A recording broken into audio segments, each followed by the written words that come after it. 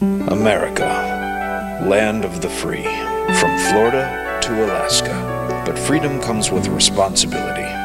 We at Hazelwood Oil are doing our duty to help clean up the environment. With chlorofluorocarbons in the air, the ozone depleting, factory runoff, and unavoidable accidental oil spills, there's a lot we can all pitch in on. Hazelwood Oil is doing our part to reverse the damage. Are you? Satan wants your soul. And if you participate in Halloween, you shall have it. This is spiritual warfare. The streets are the battlefields. Be soldiers of Christ. Stop your neighbors from celebrating Halloween. Save their souls. Save yours. You are listening to Fruitless, a podcast hosted by me, Josiah Sutton. That's been missing for a few weeks, but we're back, and we're going to spam your feed with a bunch of episodes. This is episode 17, WNUF Halloween Special, featuring Spike Stonehand, where we talk about WNUF Halloween Special and what makes a found footage movie good. Hope you enjoy.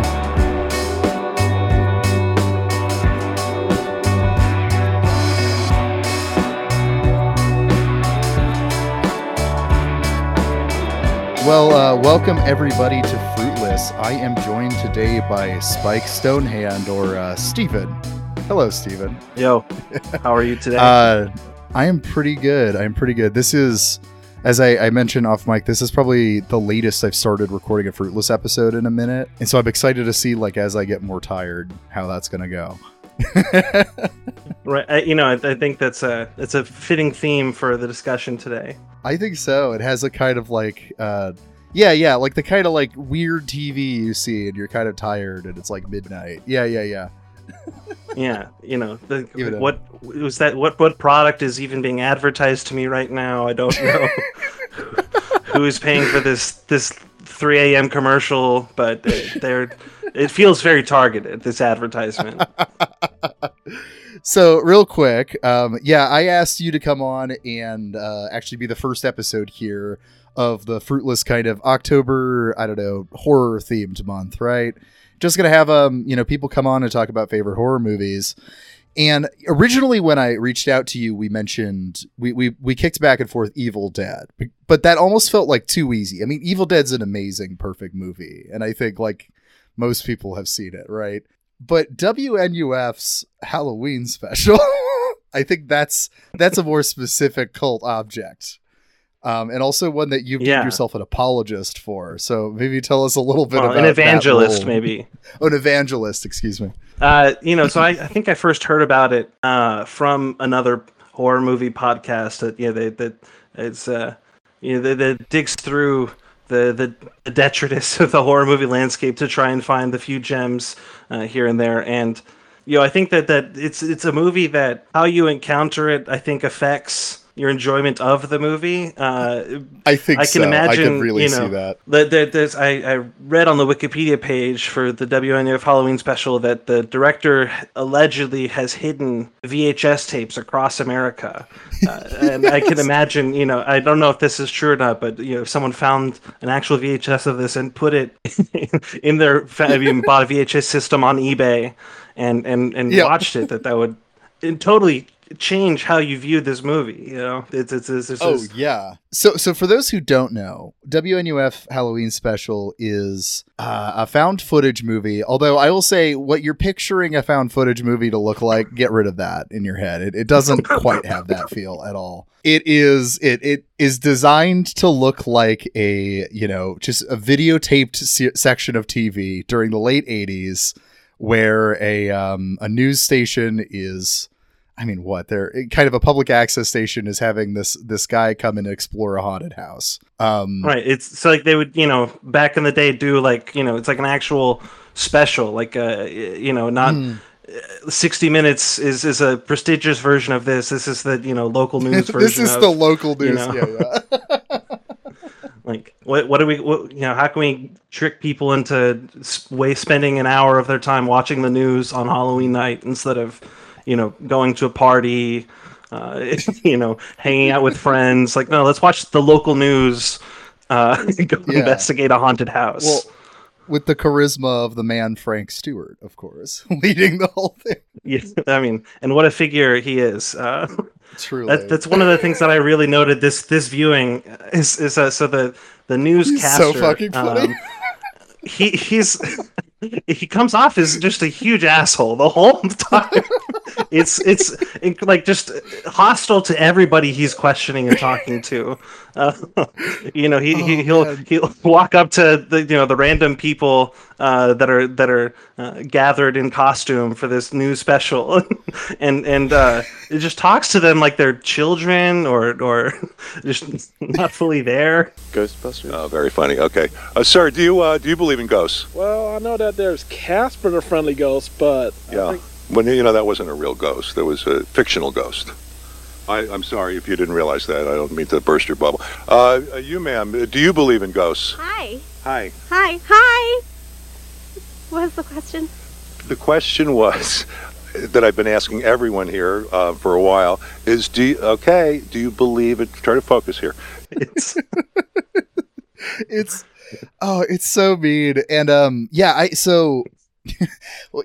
so this was on Shudder like a year or two ago, and then it has been yanked. Yes, so that's how I first watched it. Yeah, and they got a bump from that. I think they got put on Shudder because the sequel, which we're not talking about tonight, but that came out 2 years ago. So I think it got brought on on Shudder along with the sequel, and then I don't know, the various streaming rights things just yank everything. But so because of that, you and I both had to speed buy this Blu-ray to do this episode, and this is it's a great Blu-ray. If you want to watch this movie, you should just buy the Blu-ray. It's great. It's you're buying it to support a local artist. It's yeah.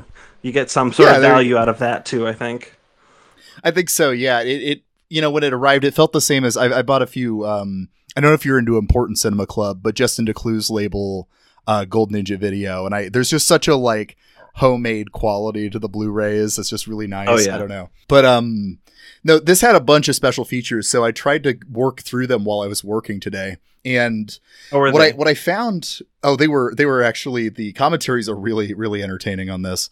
Because there's one from I didn't have time to check that out. Yeah, one from 2014 with just the director Chris LaMartina, I believe is his name, and then the other one had cast and crew. But anyway, all I'm getting at with that was that the role of the newscaster, Frank Stewart, that character, played by Paul Fahrenkopf. I don't know if I'm pronouncing that right, but Paul, he worked with Chris a bunch in the past, and they wrote the role just for him. Okay. And most of the funny scenes are just ad-libbed, where they did have just a crowd of people that they told to just be as insufferable as possible as audience members, and then just have him riff on them. So some of my favorite interactions from that are what the lady who said, or what she says, I believe in good ghosts. Do you believe in ghosts? Yeah, well, no. Yes, Yes, well, no. Okay, go ahead. Like friendly kinds, happy ghosts.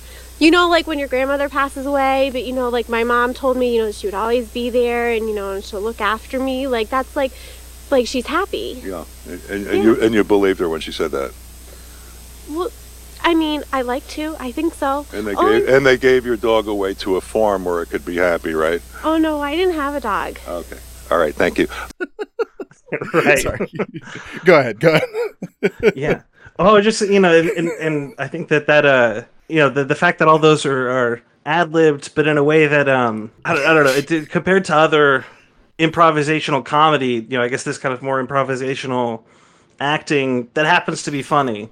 Mm-hmm. And it adds that kind of, the verisimilitude, I guess, that you really, that's the thing that sticks out to me most about this movie is that it doesn't feel like a bunch of actors. No. Or it doesn't even feel like a bunch of people acting like they're not actors. It's I don't know how they were able to capture that compared to a lot of other, there's a lot of other found footage movies in particular that I feel like can really that's where it's so hard to describe good acting But this movie of people that you don't know their names, you probably don't know the director, but they are able to capture really well without any sense of irony or they're not. There's no one's doing the Joss Whedon like, well, that happened, kind of jokes. So the jokes are all from how sincere it is. Yeah, and you can tell there's a degree of self-awareness, but it's in the writing, not in the delivery. And I think that makes a whole difference, right? Because I don't know, you can tell some of the some of the commercials. I don't know if we said this, but a big chunk of it is that it's like every 10 minutes it interrupts with these commercial breaks with fake commercials that essentially Chris LaMartina they like crowdsourced among all their friends and of like comedians and actors they knew and just built these very real commercials. But some of the writing to those feels like you can tell it's self-aware. It knows how it's sounding, but it's being delivered in such a way that it looks exactly like an ad from this time. So you kind of am like, are they like, is this a joke or not? I think it playing itself so straight is part of why it works so well. Oh, for sure. And one of the other things that I really noticed about the commercials this viewing is that as the night went on, as the hypothetical newscast that they're recording went past the prime time and into the late night, the commercials themselves changed and became more dark. You can track how the night's going based off of the don't do drugs PSAs. That it starts off in a much like you would imagine a childhood drug PSA would go, but as the night goes on, it becomes more and more, you're going to die from sharing a needle, It just gets more and more like trying to scare you. Yeah, and then you get as it's getting into the night portion, it's like there's like ads for strip clubs and stuff like that. Like it's like, it's totally like local TV. The later in the night, it's like, okay, this is the age appropriate stuff. Like the kids have. We don't have to advertise the arcade and pizza anymore. Yeah, now we can tell you about astrology and. They're really great. The one of my favorite ads is like from early on in the beginning, and actually I'm gonna stick the audio from it at the beginning of the episode because it makes me laugh so hard. It's the oil company doing the environmentalism commercial. Right. It's just so subtle. Again. Again, they play it so straight. Like the joke really only makes sense because you're a viewer watching it in the current year and not live in the 1980s. And if you were watching this fake commercial when it supposedly aired, it wouldn't have been funny. I mean, maybe if you were really plugged into the environmental scene, but. Yeah, I mean, I think the only way it tips its hat is this. So the commercial is just listing like, oh, we all can do our part. There's all this fucked up stuff in the world, but we're doing our part and you do your part. And one of the things in the list of it's like the ozone layer depleting and stuff is it goes, unavoidable accident. Jesus, I can't even say it. Unavoidable accidental oil spills. Which, man, yeah, I don't even know my oil spill history enough. Being in Texas, the oil spills are a big part of the background radiation of my life. I remember there was a unrelated to the movie side note. There was every year they have the school statewide testing questions, right? And for one of the high school math questions, one year was it was like, hey, so hypothetically, if there's an oil spill that's spilling, water out oil out at this rate after this much time, how much oil has spilled out, like for a high school physics test. And literally the next year was the BP oil spill. It was like they were trying to find the key mathematicians using the state exam to, like, the last Starfighter, but for solving oil spills. It's like what's going on? Yeah, it's really great. Yeah, so okay, it since it's a lot of it is broken up, and I feel like the first 20 minutes to a half hour, it really does just feel like you're watching the news, and you get to these kind of like early segments that introduce like the anti-Halloween protesters who are going to become important by the end. And we're going to be spoiling this movie probably by talking about it. So just a warning. It's kind of hard to talk, yeah. But just, I guess, a warning now. But I think it's still worth watching, even if you know it's coming. I think it still works plenty fine. But no, yeah. So it introduces these like pieces of what are going to kind of matter. There's that like dentist buyback candy program because the dentist doesn't want anyone eating candy. Yeah. The reality of this, it's astounding to me. So we get first the dentist is offering $1 for every pound of candy. Yeah. And then later on he says that first visit is free. If you just watching that, I don't know if how intentional it was, but this is just one of those like, is this movie trying to make a point about healthcare? That this dentist can afford to take out TV ads and give buy one get one and candy buyback instead of a gun buyback. I'm wondering if there's some sort of obscure point here about our specialties that are not included in our normal healthcare. Now, so okay, like I wouldn't call this movie an exploitation movie by any means, but one thing that kind of this makes me think of an exploitation movie is what I know from what I listened to. There was not at all an attempt to make politics a focus in this movie. Like, it is not supposed to be a political movie, but exploitation movies often end up having really interesting politics because they're just kind of like a fly trap, like a sticky fly trap of culture. And because they're just like trying to include as much culture of just things around them as possible, it does kind of end up being a political object. And I think this was the same because, Chris LaMartina, he just sat down and watched like hours and hours and hours of recorded 80s TV before making this. And so, he might have just been picking up probably the worst type of TV there is. Honestly. To watch. And I think it was his grandmother or something. It just taped everything. So he had just tons of tapes of just 80s TV and was able to just watch it. And so I wonder if he's just, whether intending these political points or not, just picking it up. I mean, because it was just what was in the air in the 80s and comes out pretty apparently. Yeah, you get a couple different rival political campaign ads, from that they're taking their jabs at each other. Like, I don't want to stoop low and mention my my opponent's affair that he had. That's one of the best lines. Petty little issues and this commercial that he has running. I want to talk about the issues that concern the residents of our state. But if you want to talk about these little issues, these insignificant things like his infidelity, I'm more than willing to talk about. But my favorite part about this is that you get is that you actually kind of do get the perspective of the person recording this local TV a little bit through the what segments they choose to fast forward. Kind of a and so you get these political ads. You get kind of like the first 10 seconds of it, and then whoever's recording this is like, no one cares about the details of this policy. Let me fast forward.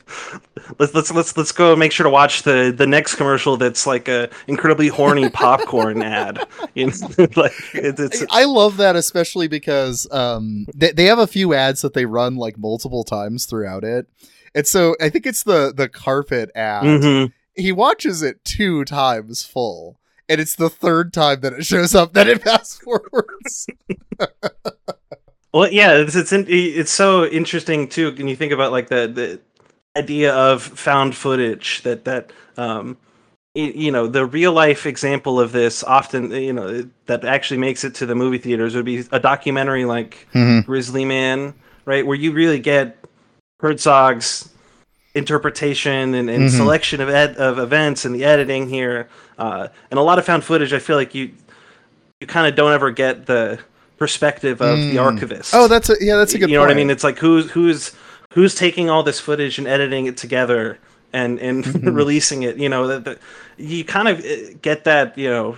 Like with the with For Witch. Like none of the actors did any publicity appearance for months beforehand, before that movie was released, and they really tried to sell you on like, no, this is actually footage that we found and edited together. I'm the guy who edited it together, and we all do interviews with the actors. We haven't been able to find them.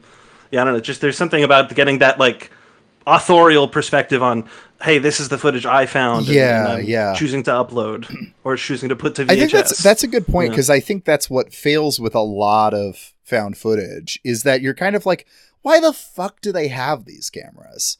Like, it doesn't play any role in the actual story as like, yeah, this one has a distinct, like, I know what is happening and why it looks the way it does within the kind of, this story cannot be told a different way. The way it's being delivered in the like found footage format is like that's how it needs to be told, is with the ad breaks, and the ad breaks do add like at the very least comedic value to some stuff. Right. we didn't get this far in the movie yet, but I'll say it now. When the couple goes missing and they walk off and storm off the show, you still get the commercial break right afterwards. It's advertising their book as if they'd been on this whole time and they'd been really insightful.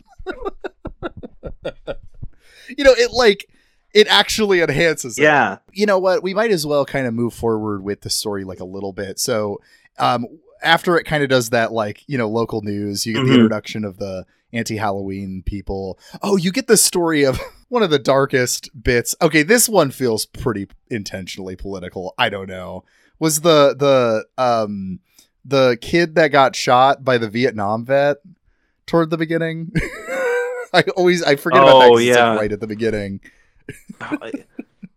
Yeah, and then, that is kind of the first interjection of darkness kind of into the proceedings. That's the first moment we're like, that there's a Vietnam veteran who mistakes a local Asian boy for Viet Cong soldier and shoots him, and that's that's that kind of like, I think that had happened a year before, and the guy is now facing the death penalty, and it's like, all right, and then moving on to it has the delivery of like, we got a spooky movie coming for you next. No, that totally fits the like local news vibe, like that. I even like here in Iowa, even like now news will have stuff like that where it's like, okay, here's this thing. Oh, this woman was hate crimed. And then now puppies. Yeah. Here's a segment about puppies. It's I don't know. It kind of just, it reflects the look of that kind of daytime news kind of. Yeah, it's like the true crime, and the killer broke into her house. And if you don't want the killer to break into your house, you need to buy our bespoke alarm system. That's right. Just seamlessly segue into the advertisement. It feels very similar to that. But I guess we in theory hold our news media to a higher standard than true crime podcasters. But yeah, maybe we shouldn't. Is what the thesis of this movie. That's one reading. Yes. Well, so I mean, actually, they're running the controversy. They're like at their we got to show both sides here. We got to show the people that are satanic panic, trying to scare people about Halloween and the evils of it. I mean, I don't know if this is too far fetched, but I mean, there's a degree where when she's talking to the camera and she's like, "Stop Halloween." Stop your neighbors from doing Halloween. It's like she is using the media to kind of rally the troops for what later will come later, right? I don't know if that's too far fetched of a reading, but I mean, it's kind of there, right? That like, giving extremists the voice kind of causes, and so there's two really scary moments in the movie, like genuinely kind of unsettling moments. And so the first one is the first instance of like on-camera violence, which we can talk about later if you want. But the second scary moment to me is it's kind of towards the end of the movie. Things have gone off the walls. There's maybe some sort of we don't know what's happened to some of the characters that stormed off, but were never seen walking outside. And it seems like there's maybe someone running in the house. The door's locked that wasn't locked before. And they cut to the assistant out in the van who's the kind of backup broadcast. And she plays a pre-recorded segment that is super, leaning into the satanic panic. And that to me was maybe the most unsettling part of the whole movie. Like, it almost felt like I don't think that the violence that happens at the end with the anti-Halloween people, I don't think we ever see her in particular, but it feels like she's part of this kind of, maybe she's in on all of the violence that's going on all night. Yeah. It was so unsettling. That little segment, right, where it just throws this, like, satanic panic, like, that you think Satanism isn't around the corners. Well, there's been an uptick of, like, animal sacrifices in our area stuff. It's Lovecraftian for just like 2 minutes. It like quickly is like, it's like, it's not gonna like lead too far into it, but it's kind of like, is there some like strange spiritual event taking place in this town, and we just are unaware of it, because they're just throwing it in this little segment, but like, okay, there's been this uptick of like satanic imagery everywhere, and it's so the lo-fi-ness of this, I'd be interested if they talk about that in any of the commentary, but it's, I assume, not actually shot on VHS, but edited to look like a really degraded I think some VHS of it copy. is. But there's something about that. But they ran it through three VHS tapes. They like scanned off a VHS tape and then put it through another, so that's why it looks like shit. Oh. Wow. Huh. Anyway, but yeah. Yeah, because I mean, there's just something about, especially that this assistant newscaster that's delivering her, be scared of Satanists report, that she looks so uncanny too, with all of the lighting, the harsh lighting, and that how it's been run through this VHS filter so much that she kind of looks monstrous while she's delivering this, be scared report. I don't know. There's just something about that moment in particular that really. Was genuinely eerie to me, unsettling watching. Yeah, I think the movie does, despite being really funny, also is kind of genuinely upsetting, especially if you try to get in the headspace of like, I'm just zoned out watching TV, and then my TV is suddenly showing what appears to be snuff content by the end, like there's something like just truly like, I don't know, unsettling as the stakes are rising. But so quickly, so that everyone kind of knows what happens, in the actual the actual chunk of plot, chronologically so they do this tour of the house, and they bring in, let's see, so the main guy, of course, Frank Stewart, is the like hosting the whole thing, and then they bring in a couple that seems roughly based off what's their name from The Conjuring, the Warrens, the Ed and Lorraine Warren, yeah. And so it seemed like loosely based off kind of that, so you have this like, psychic kind of couple that can kind of see what's going on, and they have their little doodads that can record the sound of ghosts, and all the shit that you do with a haunting house. And their cat Shadow. Yes. that's more of a partner than just a pet. They emphasize multiple times, and Frank is really mocking about, of course. Yes. Oh, it's just a great cat. Just a good cat appearance. Although if you're an animal lover, I don't know if you should watch it, because things don't end well for the maybe cat. Not. Yeah, that would be the major. Content warning for the movie. Yeah, I would say actually, the main thing I would say is, most of this movie is not that unsettling, but there is some animal cruelty, faked, but nevertheless, it's, I know that bothers people, so be aware of that. Yeah. Well, that to me, that's the other scary moment of the movie, because that's the first time where there's some real, like, everything up to this point could be just a bad newscast that you would watch. Or if you ever watch, like, on YouTube, they have usually, embarrassing moments, fail compilation of local news stuff. But I've watched, not stuff from the 80s, but I've watched a decent amount of that, and there's nothing up to that point that really is too out of the ordinary until the camera cuts after a commercial break, and you can tell everyone is distressed, everyone's immediately stressed out, and the camera kind of like cuts, just shows a little bit of cat violence, and then immediately pans away, and Frank is like, oh god, no, don't show that. It. Like it, like, like really, and to me that's just like, it's kind of like the Jaws effect, right? Like not showing it in makes it up worse. close and super detail is it's it feels more real. It feels like how you would really react to there being a mutilated cat on in front of you, you know? Or like seeing it on TV specifically is you would be like, no way, are they going to show, oh my God, they're showing it. And then Frank, you know, kind of backs up your reaction of being like, no, to the cameraman, like, don't do that. You know, they cut to the, you know, deliver an apology for the violent image you may have seen. And it all makes it feel like you said, how you would imagine a real life version of this to play out. Yeah. For me, actually, the first moment that got me to jump is kind of silly because it's not really a big jump scary kind of thing, but it's the first protester that interrupts the proceedings. So like the very beginning when they're right outside the house. Yeah. The only reason is because up until this point, it feels like a very just warm, normal local TV segment. And then like, yeah, just some young guy out of nowhere just coming and grabbing Frank and screaming at him and then getting dragged off. It's like, oh, there's something going on here. You know, it kind of ruptures the illusion of this just being kind of like a nice small town thing up until this point, that there might be more going on.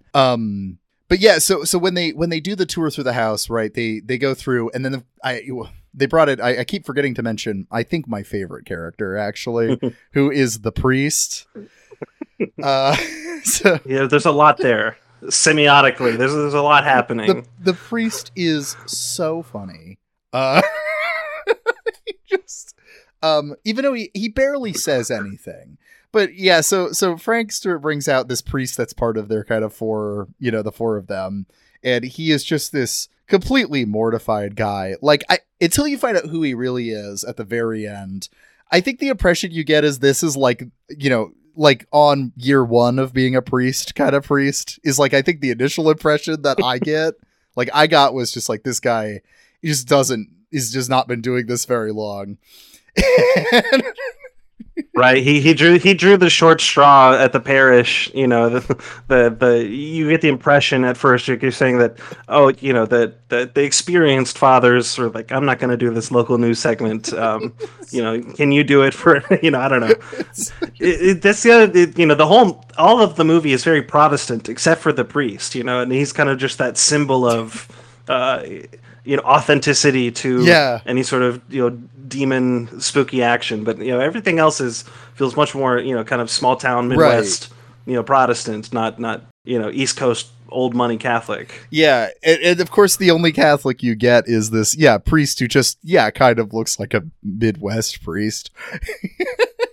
You know, he keeps getting pressured into, you know, the Frank is, and we're gonna do an exorcism live on air, and he's like, the priest is so uncomfortable. Like, well, technically, I guess I was trained. It's part of baptism and funerals and weddings, but to do an exorcism, but I really don't know if it's appropriate at this instance. The Vatican. Frank's like, but you're gonna do it. The Vatican doesn't give me permission to do it. And Frank's just like, yeah, but you're gonna do it.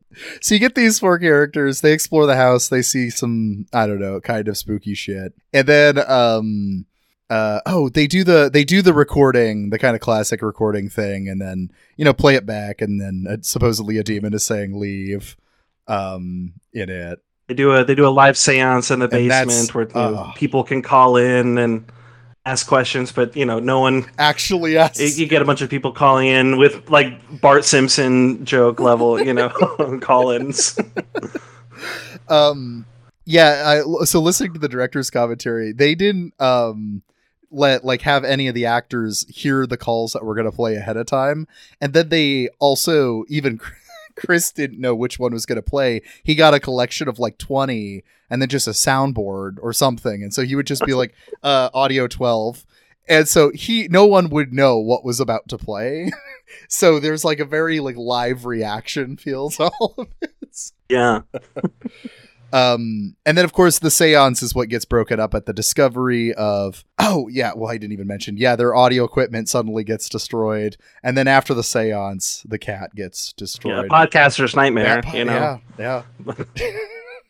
This was an interesting thing. They were asking each other, because they all had different readings of their own movie on the commentary, and I want to ask you, so who do you think crushed the audio equipment? You know, that's a good question, because definitely the first, you know, before I guess you really know the ending, my assumption is that it's all being faked for the local news, right? That the way that Frank tells them, he keeps the male of the Sands couple he keeps bringing up that his audio equipment was destroyed, and Frank is like, we'll handle it, we'll cover it, after the special. And to me, that feels like a bit tipping your hand of like, maybe they had some sort of production assistant breaking themselves, to add to the spookiness of it all. Yeah, that's I guess it's definitely possible that it's the protesters. I kind of like it just took everything as, it must have all been the protesters the whole time. But going back on it, and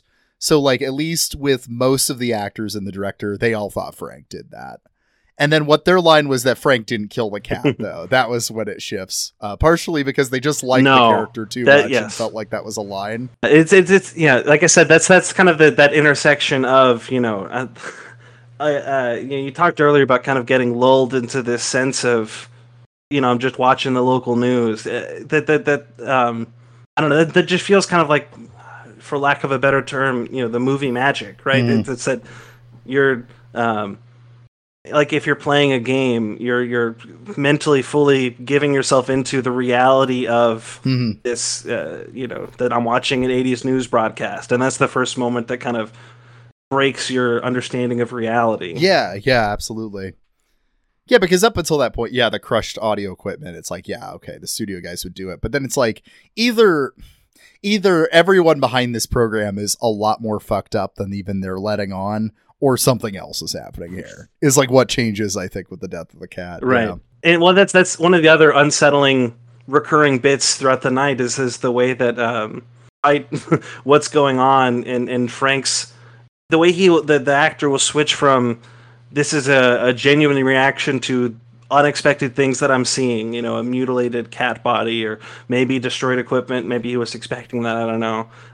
He's playing off of the unexpected dialogue between the other characters, and then he'll switch back into newscaster mode. Like we've been joking about with the way that the broadcast itself switches from, into commercials and has the little pre-recorded, you are watching the WNUF Halloween special, and he's able to do that all in himself, switch between genuine reaction and and also I'm a news broadcast person, and that's a lot of the comedy, but it becomes unsettling as the night goes on too. Yeah, absolutely. Because he's maintaining it, and I think the reveal. So after the death of the cat, of course, our old couple leaves, and it's just the priest and Frank, and they go down into the basement to do an exorcism that he's insisting he will not do. And this whole final chunk is crazy. So priest does just the initial like crossing himself, and then they hear fucking insane noises upstairs immediately, and then find that the door is locked and they've been locked in the basement. And at this point, this is sorry. So why I wanted to keep going here is this is where you also see just how low Frank is going here, because he is getting locked in this basement. Something is clearly happening, and the priest is freaking the fuck out. And then he goes, "Okay, now is the moment that you need to do the exorcism." And he puts the microphone in front of the priest, and finally the priest admits that he was a hired actor that Frank did not tell he was going to do this to. Folks, we are going where no camera crew has gone before. Father, perform the exorcism. We're calling the police, Frank. Just break down the door and get out of there. Perform the exorcism! I am not a priest. I am a fucking actor. You shut the hell up. Hired to do this. You ungrateful shit. Yeah, it just calls into, it kind of lets you know almost at the end, it's admitting that it's faked in a way that somehow makes it real, ironically. I don't know if you experienced that, but by revealing, this part was fake, it's like, but everything else that isn't, in a way that really, to me, kind of magnifies that that final gut punch there that you get when the after they, I guess the door opens. But yeah, and so priest is weeping and pissing his pants, and so door opens.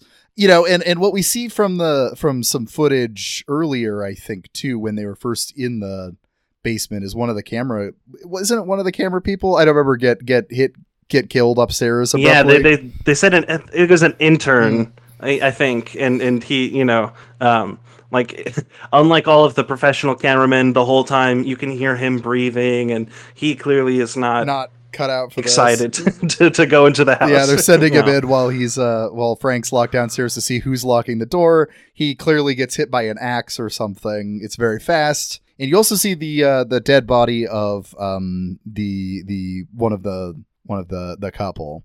So you're like, oh god, there's dead bodies upstairs. And this is when it like switches to being like, I don't know, like reasonably upsetting. Like if the movie was just at this level the whole time, it wouldn't be a fun movie. Like this is when it kind of is like suddenly really dark for a second.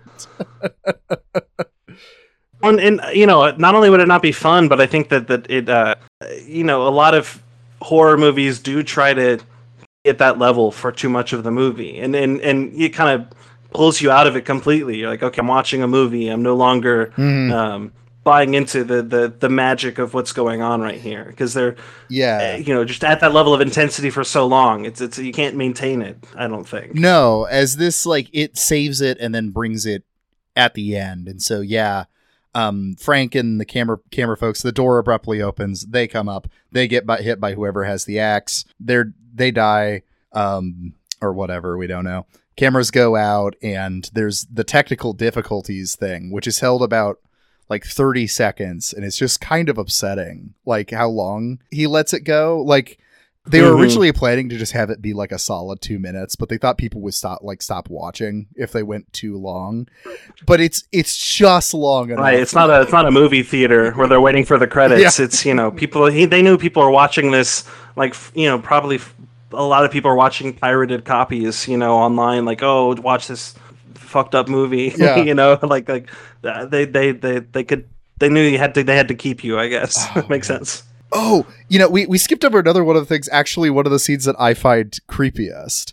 And I don't remember when it exactly happens, but it's when one of the various upsetting things happens, and they don't know what to do with the cameras for a second. And so the producer quickly just throws on one of the news segments earlier. And for some reason, it's the dentist buyback program again. Seeing it a second time is incredibly upsetting, because the reason it's just playing is to fill dead air. And so I don't know, it's just like really unsettling and uncanny the whole time because of that. You've seen the segment before, and it's only there because there's something heinous happening. Kuleshov only theorized such a cinematic technique. That's right. But you could show the same footage, and one time it'd be annoying and maybe a little funny, and the other time be incredibly fully upsetting. dreadful based off the context. That's Yeah, we get to the final act of the movie here, where it comes back from the technical difficulties, and now whoever is murdering everybody has gotten a hold of the camera, and you can see the bodies of the priest, the old elderly couple, and Frank is still alive, and they, pretty vividly on camera cut off his tongue. And you also see one of the whoever's holding the camera accidentally flashes the person, like shows the person next to him before she yells at him, "Don't film me," who is, of course, the protester we saw from the beginning, who is organizing Harvest, the anti-Halloween thing. So that's who did it. It's the fundies. Yeah. Do you think? I wonder. When I was watching it, if this is the one moment where I wonder if like a little they go a little too far, if not too far content wise, but I wonder if a little bit more of an ambiguous kind of like if they cut this segment where they show all the dead bodies and they show who the killer is. I wonder if they had just cut to the final scene of the movie, It might have been a little bit more interesting, just ambiguously, but discursively, it is kind of fun to get, yes, it was the fundamentalists, the Halloween is satanic, ignoring Hallows Eve again, but so I don't know. I'm kind of that's the one part of the movie that I'm not 100% on, but everything else I stand by is good. I think I like it because I think there still is some ambiguity. I think like you can either have a basic reading of some crazy fundamentalists killed the guy who was on TV because he was advertising Halloween, or there's still that kind of weird Lovecraftian undertone to it all because of the previous segment about the animal sacrifices in town. And also, clearly everyone seemed to believe there was a malevolent spirit in the house. Like, all the psychics and all that. And so there's an element where, and like, it never explains like where the recording of Leave comes from or anything like that. So, right. Like how much was faked, if anything, Yeah. So we know some level of fakery is occurring, but there's an ambiguity as to how much. Yeah. Yeah, and so that I think is what helps me kind of forgive the kind of too much closure at the end, I think, is because I still don't think we have the full picture. And I like that because I like it really feeling like something crazy was going on this night. And we have no clue what was going on in this town. And then, quickly we get the epilogue where it's the next day of the news, or actually it's been 5 days. And the newscasters from the beginning are saying, we still don't know what the hell that was. Well, then you get the final gut punch of the other newscaster, coming up, our Christmas special. That's so good. Just like, please, if you're out there, let us know, what happened with this mystery 5 days ago. Their bodies have not been recovered. And also Christmas. It's time to do your shopping. It's so good. That final punch is great. It's so fantastic. I really like this movie. And, now that we've kind of like gone through the plot here more, one of the questions I kind of threw at you, when we decided to do this movie was like, what makes a good found footage movie, which we kind of talked a little bit about at the beginning, because I think this is an example you and I would both agree is like, this is a good found footage movie. But I also think you and I have watched a lot of a cut above the rest. I've watched a lot of shitty found footage movies too, I'm assuming. Yes. Several this month already, but well, I don't remember if we were recording or not, but you were talking about, trying to watch a horror movie every day this month. And, because of that, defaulting oftentimes to the shortest one. So that when you do that, unless you're watching, like finding like a golden spot of like, 80s exploitation movies, maybe would be this short. But aside from like maybe that, if you're wanting like that 70 to 80 minute spot, it's going to be a shitty found footage movie from like some dropout of the mumblecore movement or some. That's most of those. I don't think, I don't think I can convince my fiance to watch like a 50-minute experimental YouTube horror movie. But, if I ever get there, that would save so much free time.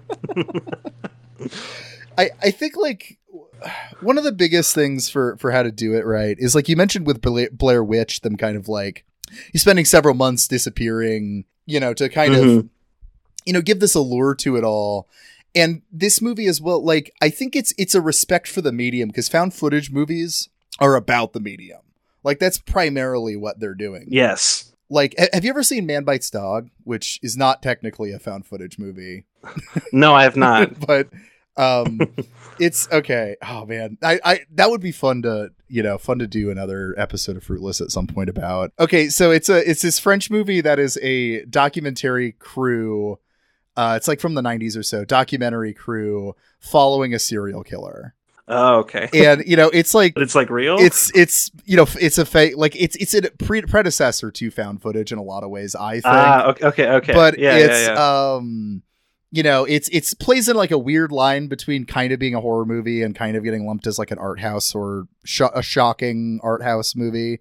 I will warn you guys, like pretty upsetting if you are, one of those movies I'm recommending for if you are someone who likes upsetting movies, not Not just random people, but one of the big things. And what's that one famous one from the 80s where they Cannibal Holocaust. They did like the Cannibal Holocaust, which yes. also it's the cast also went vein. missing. They had to drag him in front of court because they got sued for killing the actors. And they had to be like, no, we didn't actually kill the actors. No, we did kill some animals on screen. We did actually kill a lot of animals. Yeah, I think you can also tie it to kind of like a long perspective. A lot of horror literature will have that kind of found document element to it, right? Dracula is an epistolary novel, right? It's all just, you don't ever actually get any perspective from Dracula himself. It's all just letters and diary entries and kind of assembled together to form a narrative. Frankenstein, a lot of the Frankenstein, I think, has some of that too. Yeah, and like a lot of the Lovecraftian fiction, that kind of we've mentioned tonight, and the predecessors like it was M.R. James, King in Yellow. A lot of it will have that kind of like, I found this document on an expedition to the Orient, popular at the time, that there's something to, hey, this horrors will really get you if you think it's real, even when it's absurd, it clearly, like so much of that, like you get even in more recently, the Texas Chainsaw Massacre famously begins with the voiceover and on-screen text. This is a real incident tragedy that happened to these poor Texans. There's something about telling people that something is based on a real event or is actually a real work of horror fiction that you found that makes people more willing to play along. More willing to scare themselves. Yeah, because because if this actually happened, it is upsetting. Like that is kind of, it's pretty good. Yeah. But and so I think because of that, like that focus on authenticity, it's always going to be found footage as a genre is always going to be about the medium. And so like because of that, like there's things where like if something feels like it's not maybe historically accurate to when this movie is supposedly set, I think that's normally a dumb thing to obsess over, except for with a found footage movie. I think that's what it actually really matters. Yeah, you can get a lot of like the, because VHS was so widely spread of a medium, the first time it was accessible for people to have cameras at home, right? So a lot of the found footage aesthetics are usually based off that kind of VHS home video feel, scratchy, whatever, home video, bad footage. But I think a lot of it then naturally is set kind of in the past. But you end up with that kind of I love the 80s approach to things where it's not. One of the things that WNUF does, I think, because as you mentioned, the director watched so much actual news footage from the time, is it doesn't feel like what we remember the 80s to be like. It feels like what the 80s actually was like. Everything's like kind of ugly and abrasive, and it's not, it's not like I grew up watching Spielberg movies, and that's what I think the 80s is, Right, absolutely. But yeah, and I think, because of it has to, I think, like play with the medium, like I was saying. So the reason I brought up Man Bites Dog is like there's these scenes like where at one point the boom mic guy walks off away from the camera, and you just hear like footsteps and you don't know where they're coming from, and it's because the boom mic guy is like down 3 floors. And so like somebody's talking to the camera, but you can't hear them, but you can hear the loud sound of someone walking upstairs, and then you see the boom mic show up behind him. And it just makes you constantly think about the process of this being a thing getting recorded by people. And that's also why I appreciated like the fast forwarding chunks of WNUF, because it feels very like it draws your attention to this as like a videotape, like as a medium. And a lot of ones that are really bad, I think part of it is that they don't behave like the actual medium. So like part of it is like, well, why are they even recording this thing at this point anymore in the first place?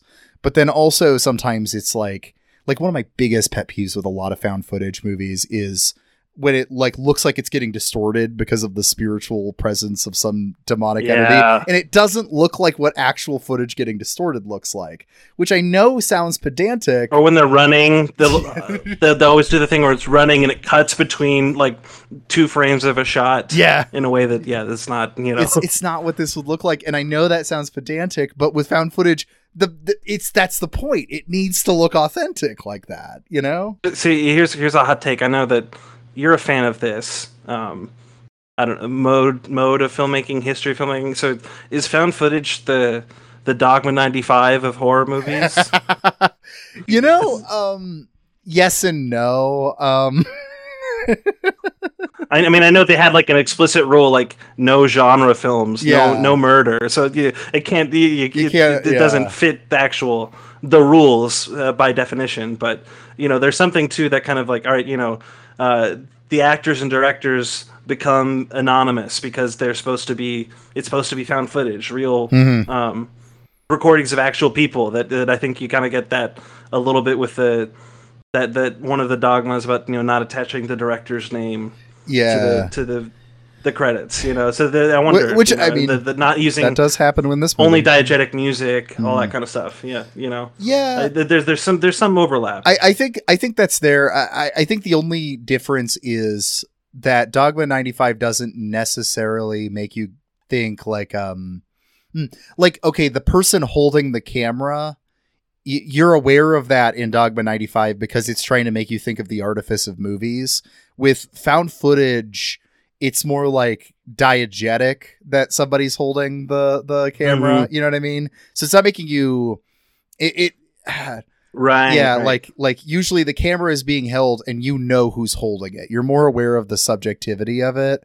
As with Dogma, it's more like, the reason the camera is like the shaky, shitty camcorder or something, and that you can maybe see one of the cameramen in the reflection or whatever, is because it's trying to make you go like, remember, this is just like actors, and this is just, it's Brechtian, right? It's almost the opposite effect then. Yeah, that's fair. Where found footage is trying to immerse you in this, then Dogma 95 is, don't forget, this is a product. This was made by human hands and human labor. Yeah, that's a good point. Yeah, because found footage is about like kind of the magic trick of being able to kind of buy the idea that this was just on a tape that I found at a thrift store or something, but it's actually something fucked up, or this is the recording that we found of this dead camera crew out in the woods, like with Blair Witch or whatever. Yeah. Right. Or, I think a potentially underexplored mode of found footage is the internet, the violence that we see on the internet all the time, right? Like real life, snuff films that get posted on, social media. Anytime one's going around on TikTok, all the schools will get, what you should know about your teenager and their phones, and it'll be just some legitimately awful real life violence that is getting spread over the phones that are so much a part of our lives. It's interesting to me. I think that hasn't been as far as I'm aware as explored when it comes to found footage, but that's usually 15 seconds of a video or just a still image of a picture versus a 90-minute movie is a little harder to maybe sustain that. I would say like I'm sure there's stuff that I think plays into the fear of snuff films, but not no, I don't think it's quite there's not a lot of modern stuff, I would say, that plays into that fear of like, oh my God, is this actually going to be a real person dying? Because like for me, snuff films is something I've done a very good job avoiding that content as much as I can. I've avoided I have not fallen for many of the like shock things, that kind of I don't know. Part of that's a conscious thing because I think it genuinely disturbs me in a way some other stuff doesn't, and I think that's yes. And so if you can simulate that sense of being disturbed though, without it being actually real, that's what the feat of found footage at its best is that like, oh my God, is this real? And that's, that's kind of like, I don't know, that's what I think attracts people to seeing awful shit like that oftentimes, is just that like unsettling feeling of both, is this real, but also why did it get filmed and why is it getting distributed? Those are, I think, the scary questions kind of built into a violent image like that. Well, yeah, that to me, then, you talked about found footage is inherently about the medium. And I think part of that then is that it's also about the form that you're watching this found footage in, right? Like I had mentioned way back at the beginning, if you found VHS of this in the wild, it'd be really scary. Actually, plopped it in. Yeah. You would watch the movie differently, but or even if someone like sent you a link to a sketchy looking website and is like, yo, look at this, this crazy footage that was found from the 80s and somebody uploaded online, like that would change how you view it versus I'm putting in a Blu-ray or I'm selecting this on a streaming app. That changes how you view it, or even going to see in a movie theater. All of these, the same content affects us differently in all these different ways that we can watch it. And I think that's another thing that found footage can make us think about. As artistically, what is the effect of how I'm viewing this have on me? Yeah, I think that's it. Is because it draws attention to that kind of to the medium and the mode of consuming it and all that in a way that a lot of other styles don't, because found footage is all about that. Like, if you want to do a good found footage movie, you have to deal with like, okay, how would somebody be finding this? That's like, I think the first question you're asking yourself, like, yeah, like, like where it if you wanted to make a found footage movie that was like, say, a YouTube short film, you would think of it as like, well, what's kind of the unsettling thing somebody could stumble across on YouTube at like 2 a.m., because that's the kind of context you want to be kind of invoking. Yeah. And, I think that what you said there of how did somebody find this and what was their thinking behind how they edited it all together? I think that's where a lot of found footage movies just really miss the mark of what they could potentially be. Even movies that I think are genuinely pretty good, like entertaining pieces of media. Well, they don't consider a lot of those things when they're making a found footage project. It's kind of just a cheap, easy way to not have to have an expensive camera rig or hire professional actors. You just get to shoot it handheld and with my buddies, Yeah, absolutely. And I think that's one of my I didn't take a lot, but I remember taking as an elective one film course in college, and one of the rules the professor had was if you can't make it good, make it funny. And I think that's a lot of the found footage that I watch that is good but doesn't necessarily like live up to the high standards of what feeling like an actual piece of found media. It's because it's entertaining, it's funny, it's like it's like Deadstream was an example of that, where it's like, okay, the effects are cheesy and goofy, and it doesn't actually, I don't ever actually think that this is a real haunting, but it's funny, so. Yeah, actually, I'm glad you brought up Deadstream, because I think of like, even though I wouldn't call it like an amazing found footage movie, like I think I gave it like 3 stars, I don't know, on Letterboxd, but it's like that was entertaining. I think I gave it more than that, because I think that one is a bit underrated, because although you have to get back. Okay, yes, it's a found footage of a Twitch stream, right, and like that's one of those things that is not promising when you hear. But I think it delivers on that pretty well. He immediately lives up to like what you think. He's immediately like, yeah, I'm a Twitch streamer. Here's all the things I've been canceled for. I think it's because the character is it's funny, like you mentioned, and the character is engaging enough, and I also think the story probably couldn't be told outside of the Twitch thing, because multiple times it's like it's a pretty good joke in it consistently, is like things getting answered about what's going on, because like some 12-year-old asked their grandma who's like watching the stream, and then they send in a video, and so right.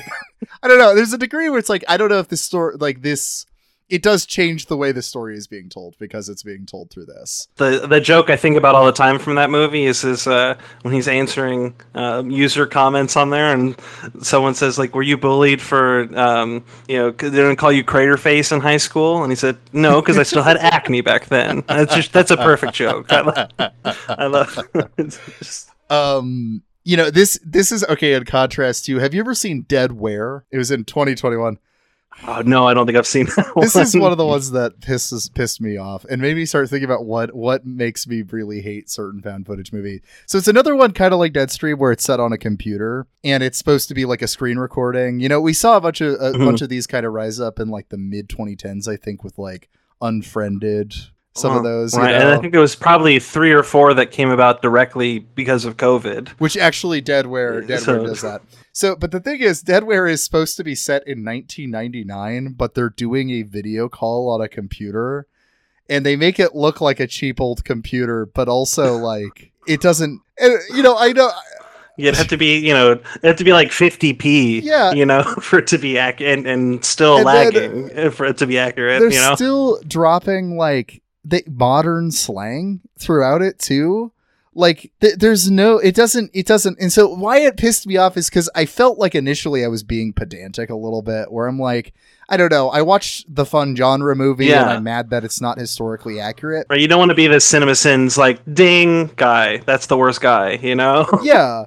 But like, because of it being found footage, it needs to be about the medium, and this medium could not take place.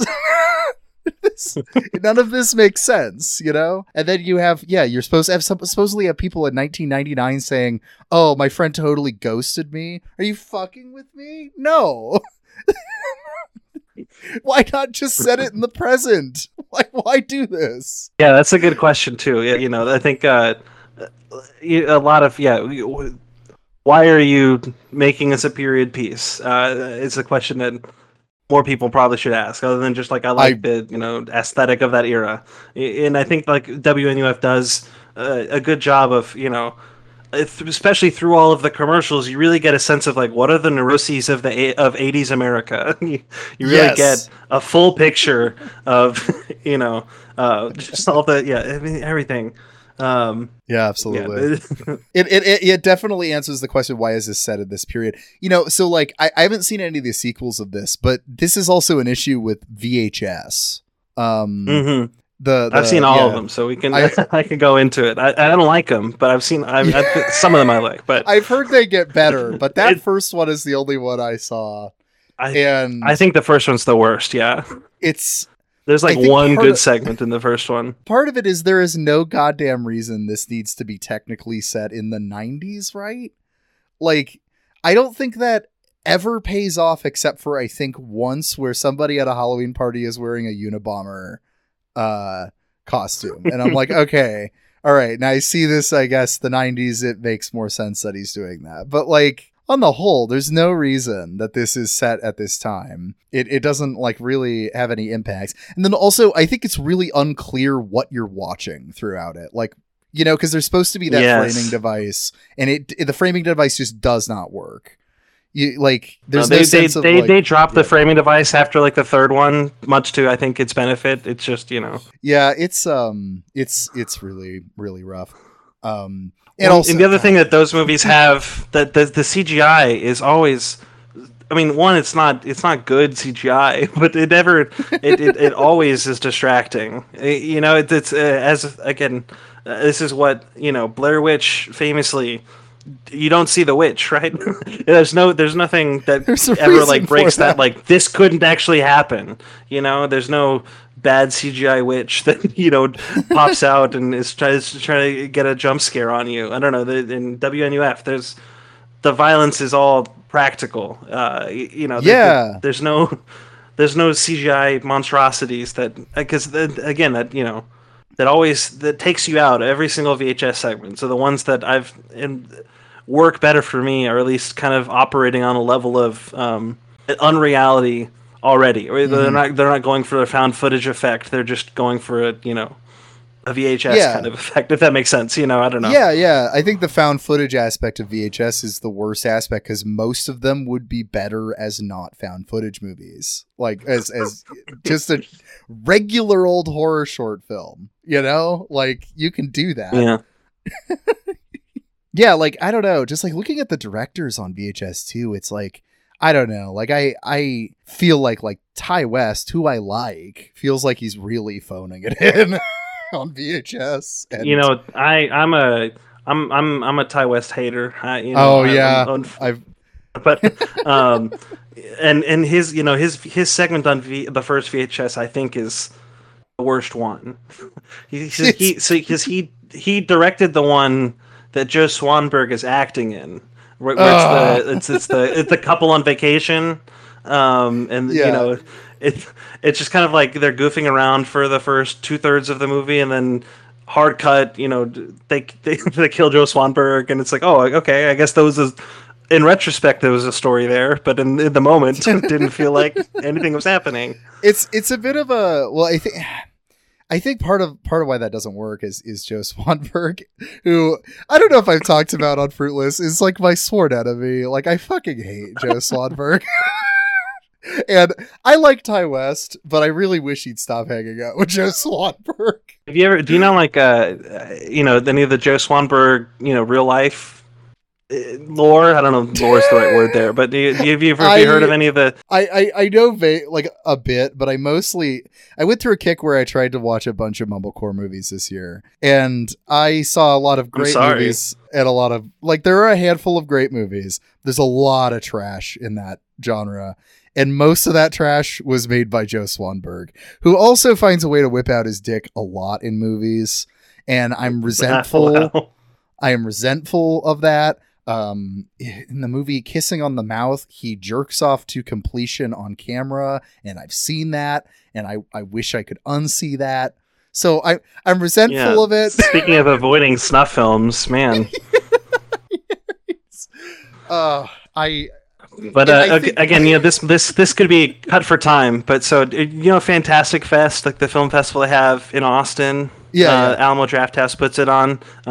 They used to, I don't know if they still do, but they used to have, I don't know what they would call it, but they would have these debates about a topic, that then after they do the, verbal debates, they would box. And Joe Swanberg was in one of these debates boxing against, prepare yourself for this, Devin Faraci, famously canceled Devin Faraci, debating the merits of found footage and the Mumblecore, and then they debated and then punched each other, and that's one of those like Alien versus Predator, whoever wins we lose kind of events.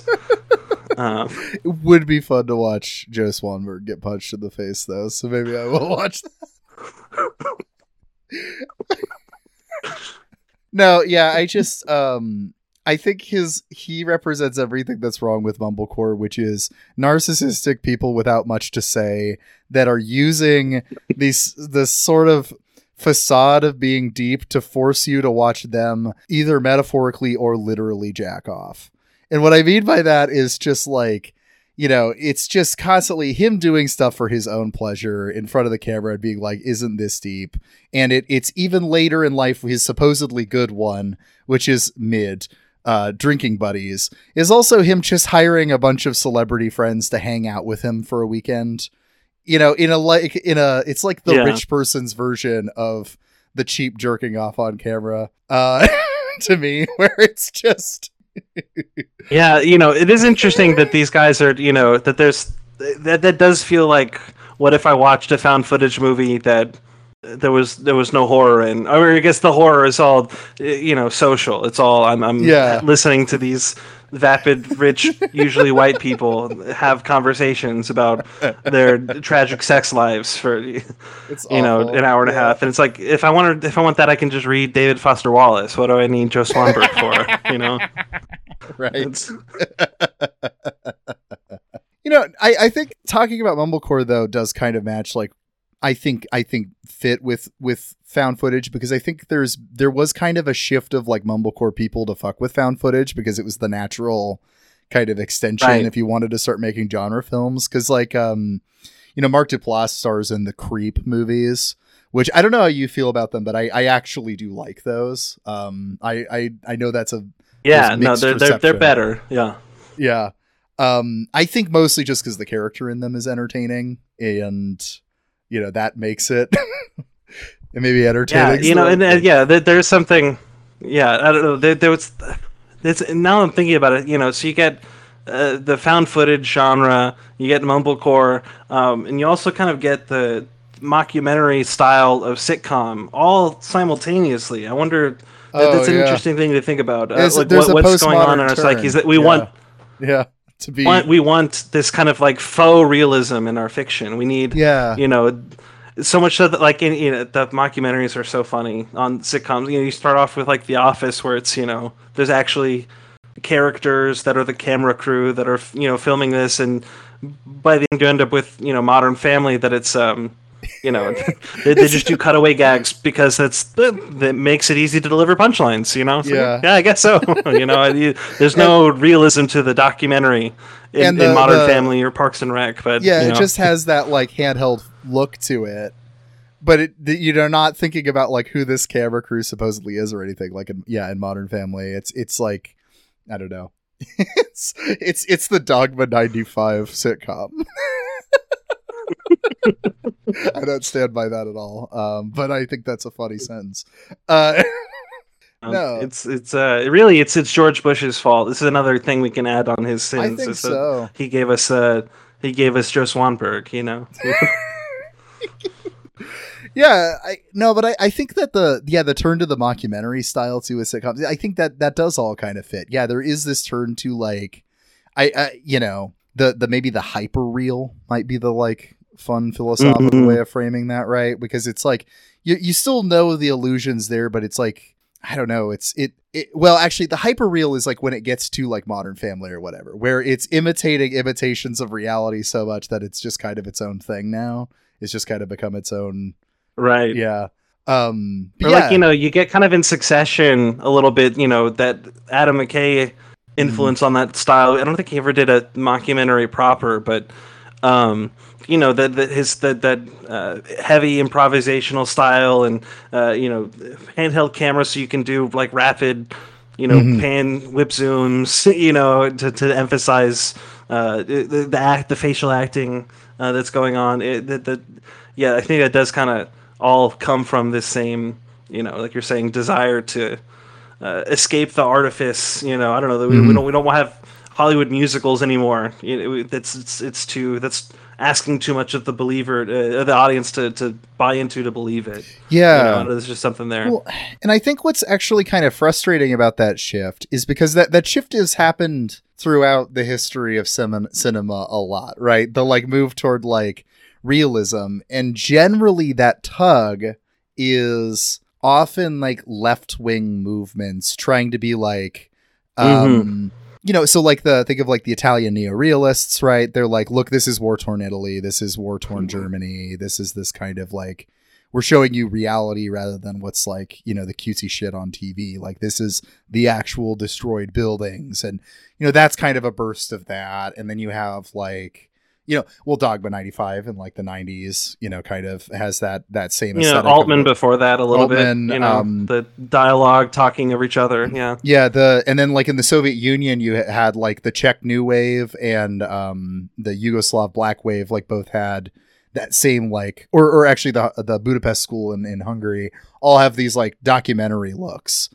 They want to kind of have that handheld camera look of realism, usually to highlight the living conditions of people in the countries. And especially with like Soviet countries, it was more, Soviet movements, it was more about like, pushing back against socialist realism, against like the kind of facade of like, oh, everything's great here. It's like, well, it actually sucks. And here's a movie about like, a mom who's like forced to live with like her 10 kids because there's no housing in Hungary or something like that. Like that's that style that found its peak, arguably, with The Wire, right? Yeah, right. There's a little joking there, but that is that same Sure, impulse yeah. of the docudrama. That was the big when it was coming out, that they were selling you on, like it was filmed like a documentary, and you look at how messed up Baltimore actually is, but on the point of hyperreality, I don't know if you know, there's a lot of the he used a lot of real police as kind of some of the supporting characters in the show. Real Baltimore people. You can tell who's doing the Baltimore accent and who's actually from Baltimore a little bit. But there's this one bit, spoilers for I think season 4 of The Wire, where everyone's favorite, totally real character Omar, jumps out of a building window and is able to still limp away injured. And at the time, there were all these people that were like, "Man, this is so unrealistic. Like, how could he survive such a thing?" And David Simon's like, "All right, here's the news article that I wrote of a real I did this, and it was 8 stories, but we had to make it more realistic for the fictional telling, so that you would believe that it was real." There's an interesting to tie it to that hyper realism that you have to make the fiction more real than reality for us to buy into it almost.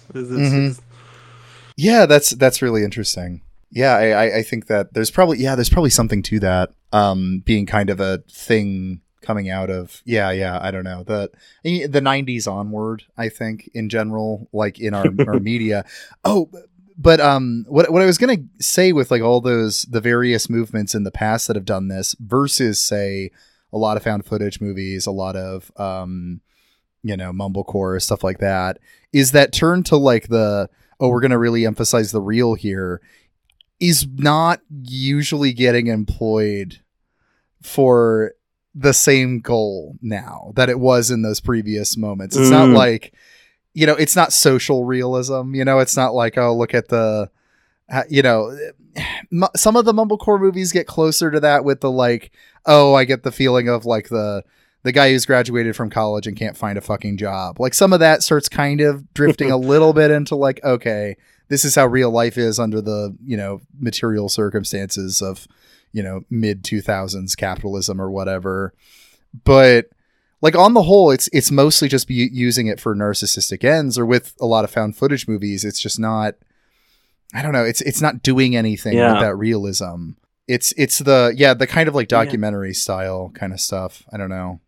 I wonder too if there's something about just the different ways that we have post the internet, approach different filmic mediums, that has kind of made it so that I don't know, that it's that's why so much of this, part of why, in addition to just liking that VHS aesthetic, a lot of these movies jump back to the 80s and 90s, is this that there also is a sense of that was before the end of history, right? I don't know, there's something there about that the found footage in the present is all there's it's not a lot that can be, the fact that the footage had to be found implies a disaster, right? It implies that if I just uploaded it myself, it wouldn't be found footage. It'd be, man, I experienced this crazy thing. Go look at it. No. So that there's a hopelessness to a lot of found footage movies that maybe kind of comes from that end of history turn. There's no disasters already happened before the movie even started, because it's found footage. The disaster happened before we were born, even. Yeah, and so all we have is, I don't know, the ability to reflect on the past or whatever. And, this might be something that would be a way of moving forward with it as a genre, would be trying to add more of that editorial voice that we kind of gestured at with WNUF having the fast forwarding. I don't know how to do it right, but something like that, where it has the intrusion of the present on it.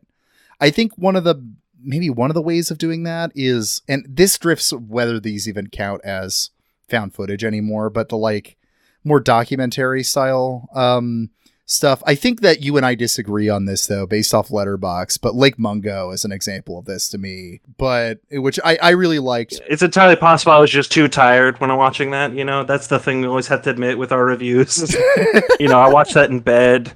I might have been tired. I might have just thought like, this is boring because I'm falling asleep. But and my girlfriend had the same reaction to it though. So it's like I think it's either it gets you or it doesn't. That movie. A more recent one though is which I think takes Lake Mungo and makes it better. Actually, is Savage Land, which Jack will check that one out. Yeah, I think partially because it's got a racial element to it. So it's a documentary about like a whole town in Texas near the border gets just completely massacred, and the one guy who survives is just a single Mexican guy who took a bunch of pictures.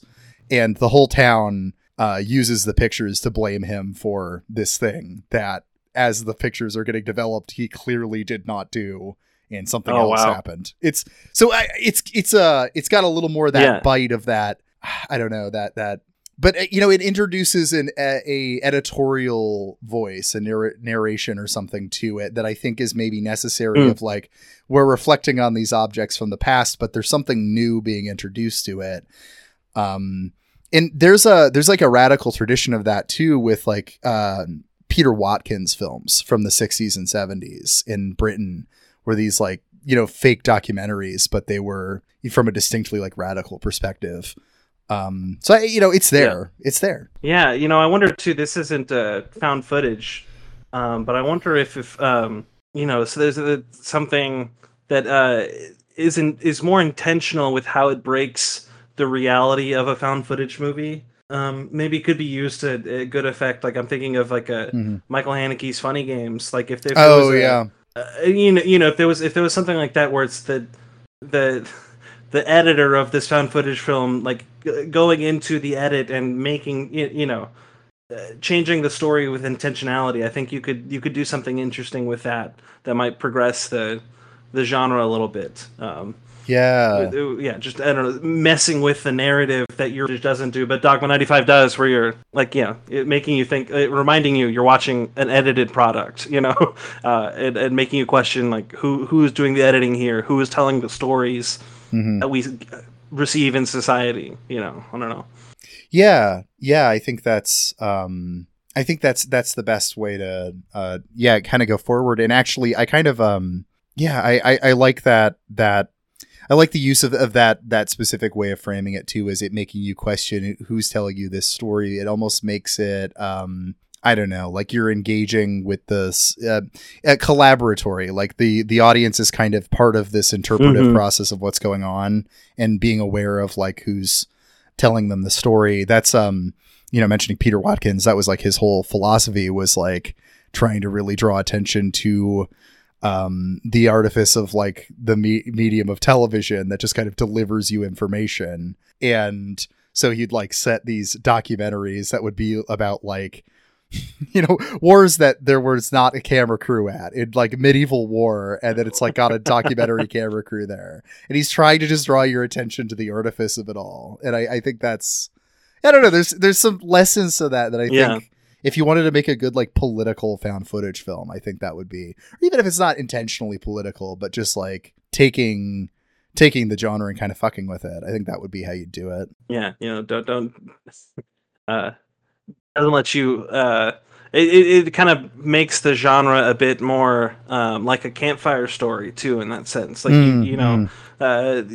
like that's one of the things that I personally have never enjoyed about reading like creepypasta online, is that it's not there's no relationship that I have between me and the author on the internet versus that same story told by it's like, okay, someone saying this happened to me, or oh, this happened to a buddy of mine, like at a campfire tall tale spooky story session, that is what makes the story work. And for me, in a certain sense, is that it's okay, this is I'm buying into the reality of this is my friend telling me the story, and not a stranger online. Yeah. And then so maybe building up that like this is a this is someone coming together and editing this footage in a specific way to tell a specific story, but letting you know that that I'm telling this story. I don't know. Yeah. That might change how we view it a little bit. If the director comes on like, "Hi,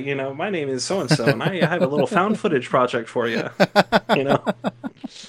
That's I think that's a good maybe a good place to start wrapping up here. But yeah, like the introduction of kind of an editorial or authorial voice into found footage is, I think, something that would help it move past its end of history slump that we've kind of described here, I think. Yeah.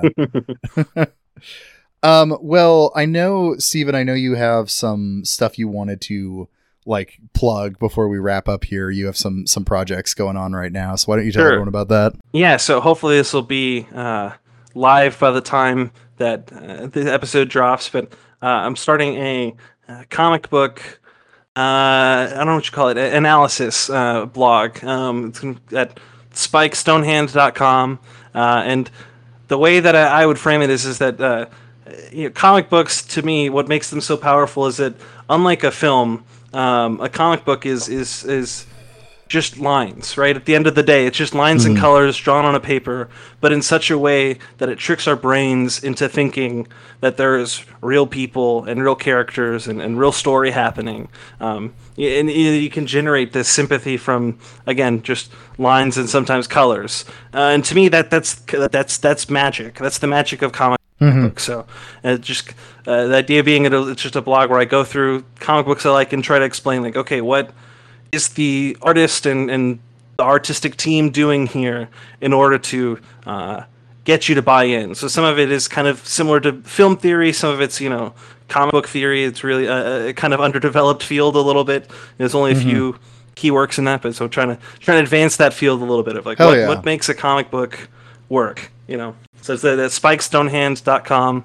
That'll be the site, and I'll probably include just other hey, here's some comic book recommendations. Less work on my end to just say this is good, than try to explain why I think it's good. So when I'm lacking for content, that's the barrel I'll be digging.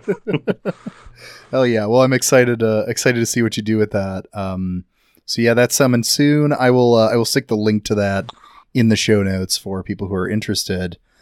And I think with that, I will say thank you, everybody, for listening to Fruitless, and thank you, Steven, for joining me this evening. This was fun. Yeah, thanks. Time to go sleep. Yeah. This late night conversation.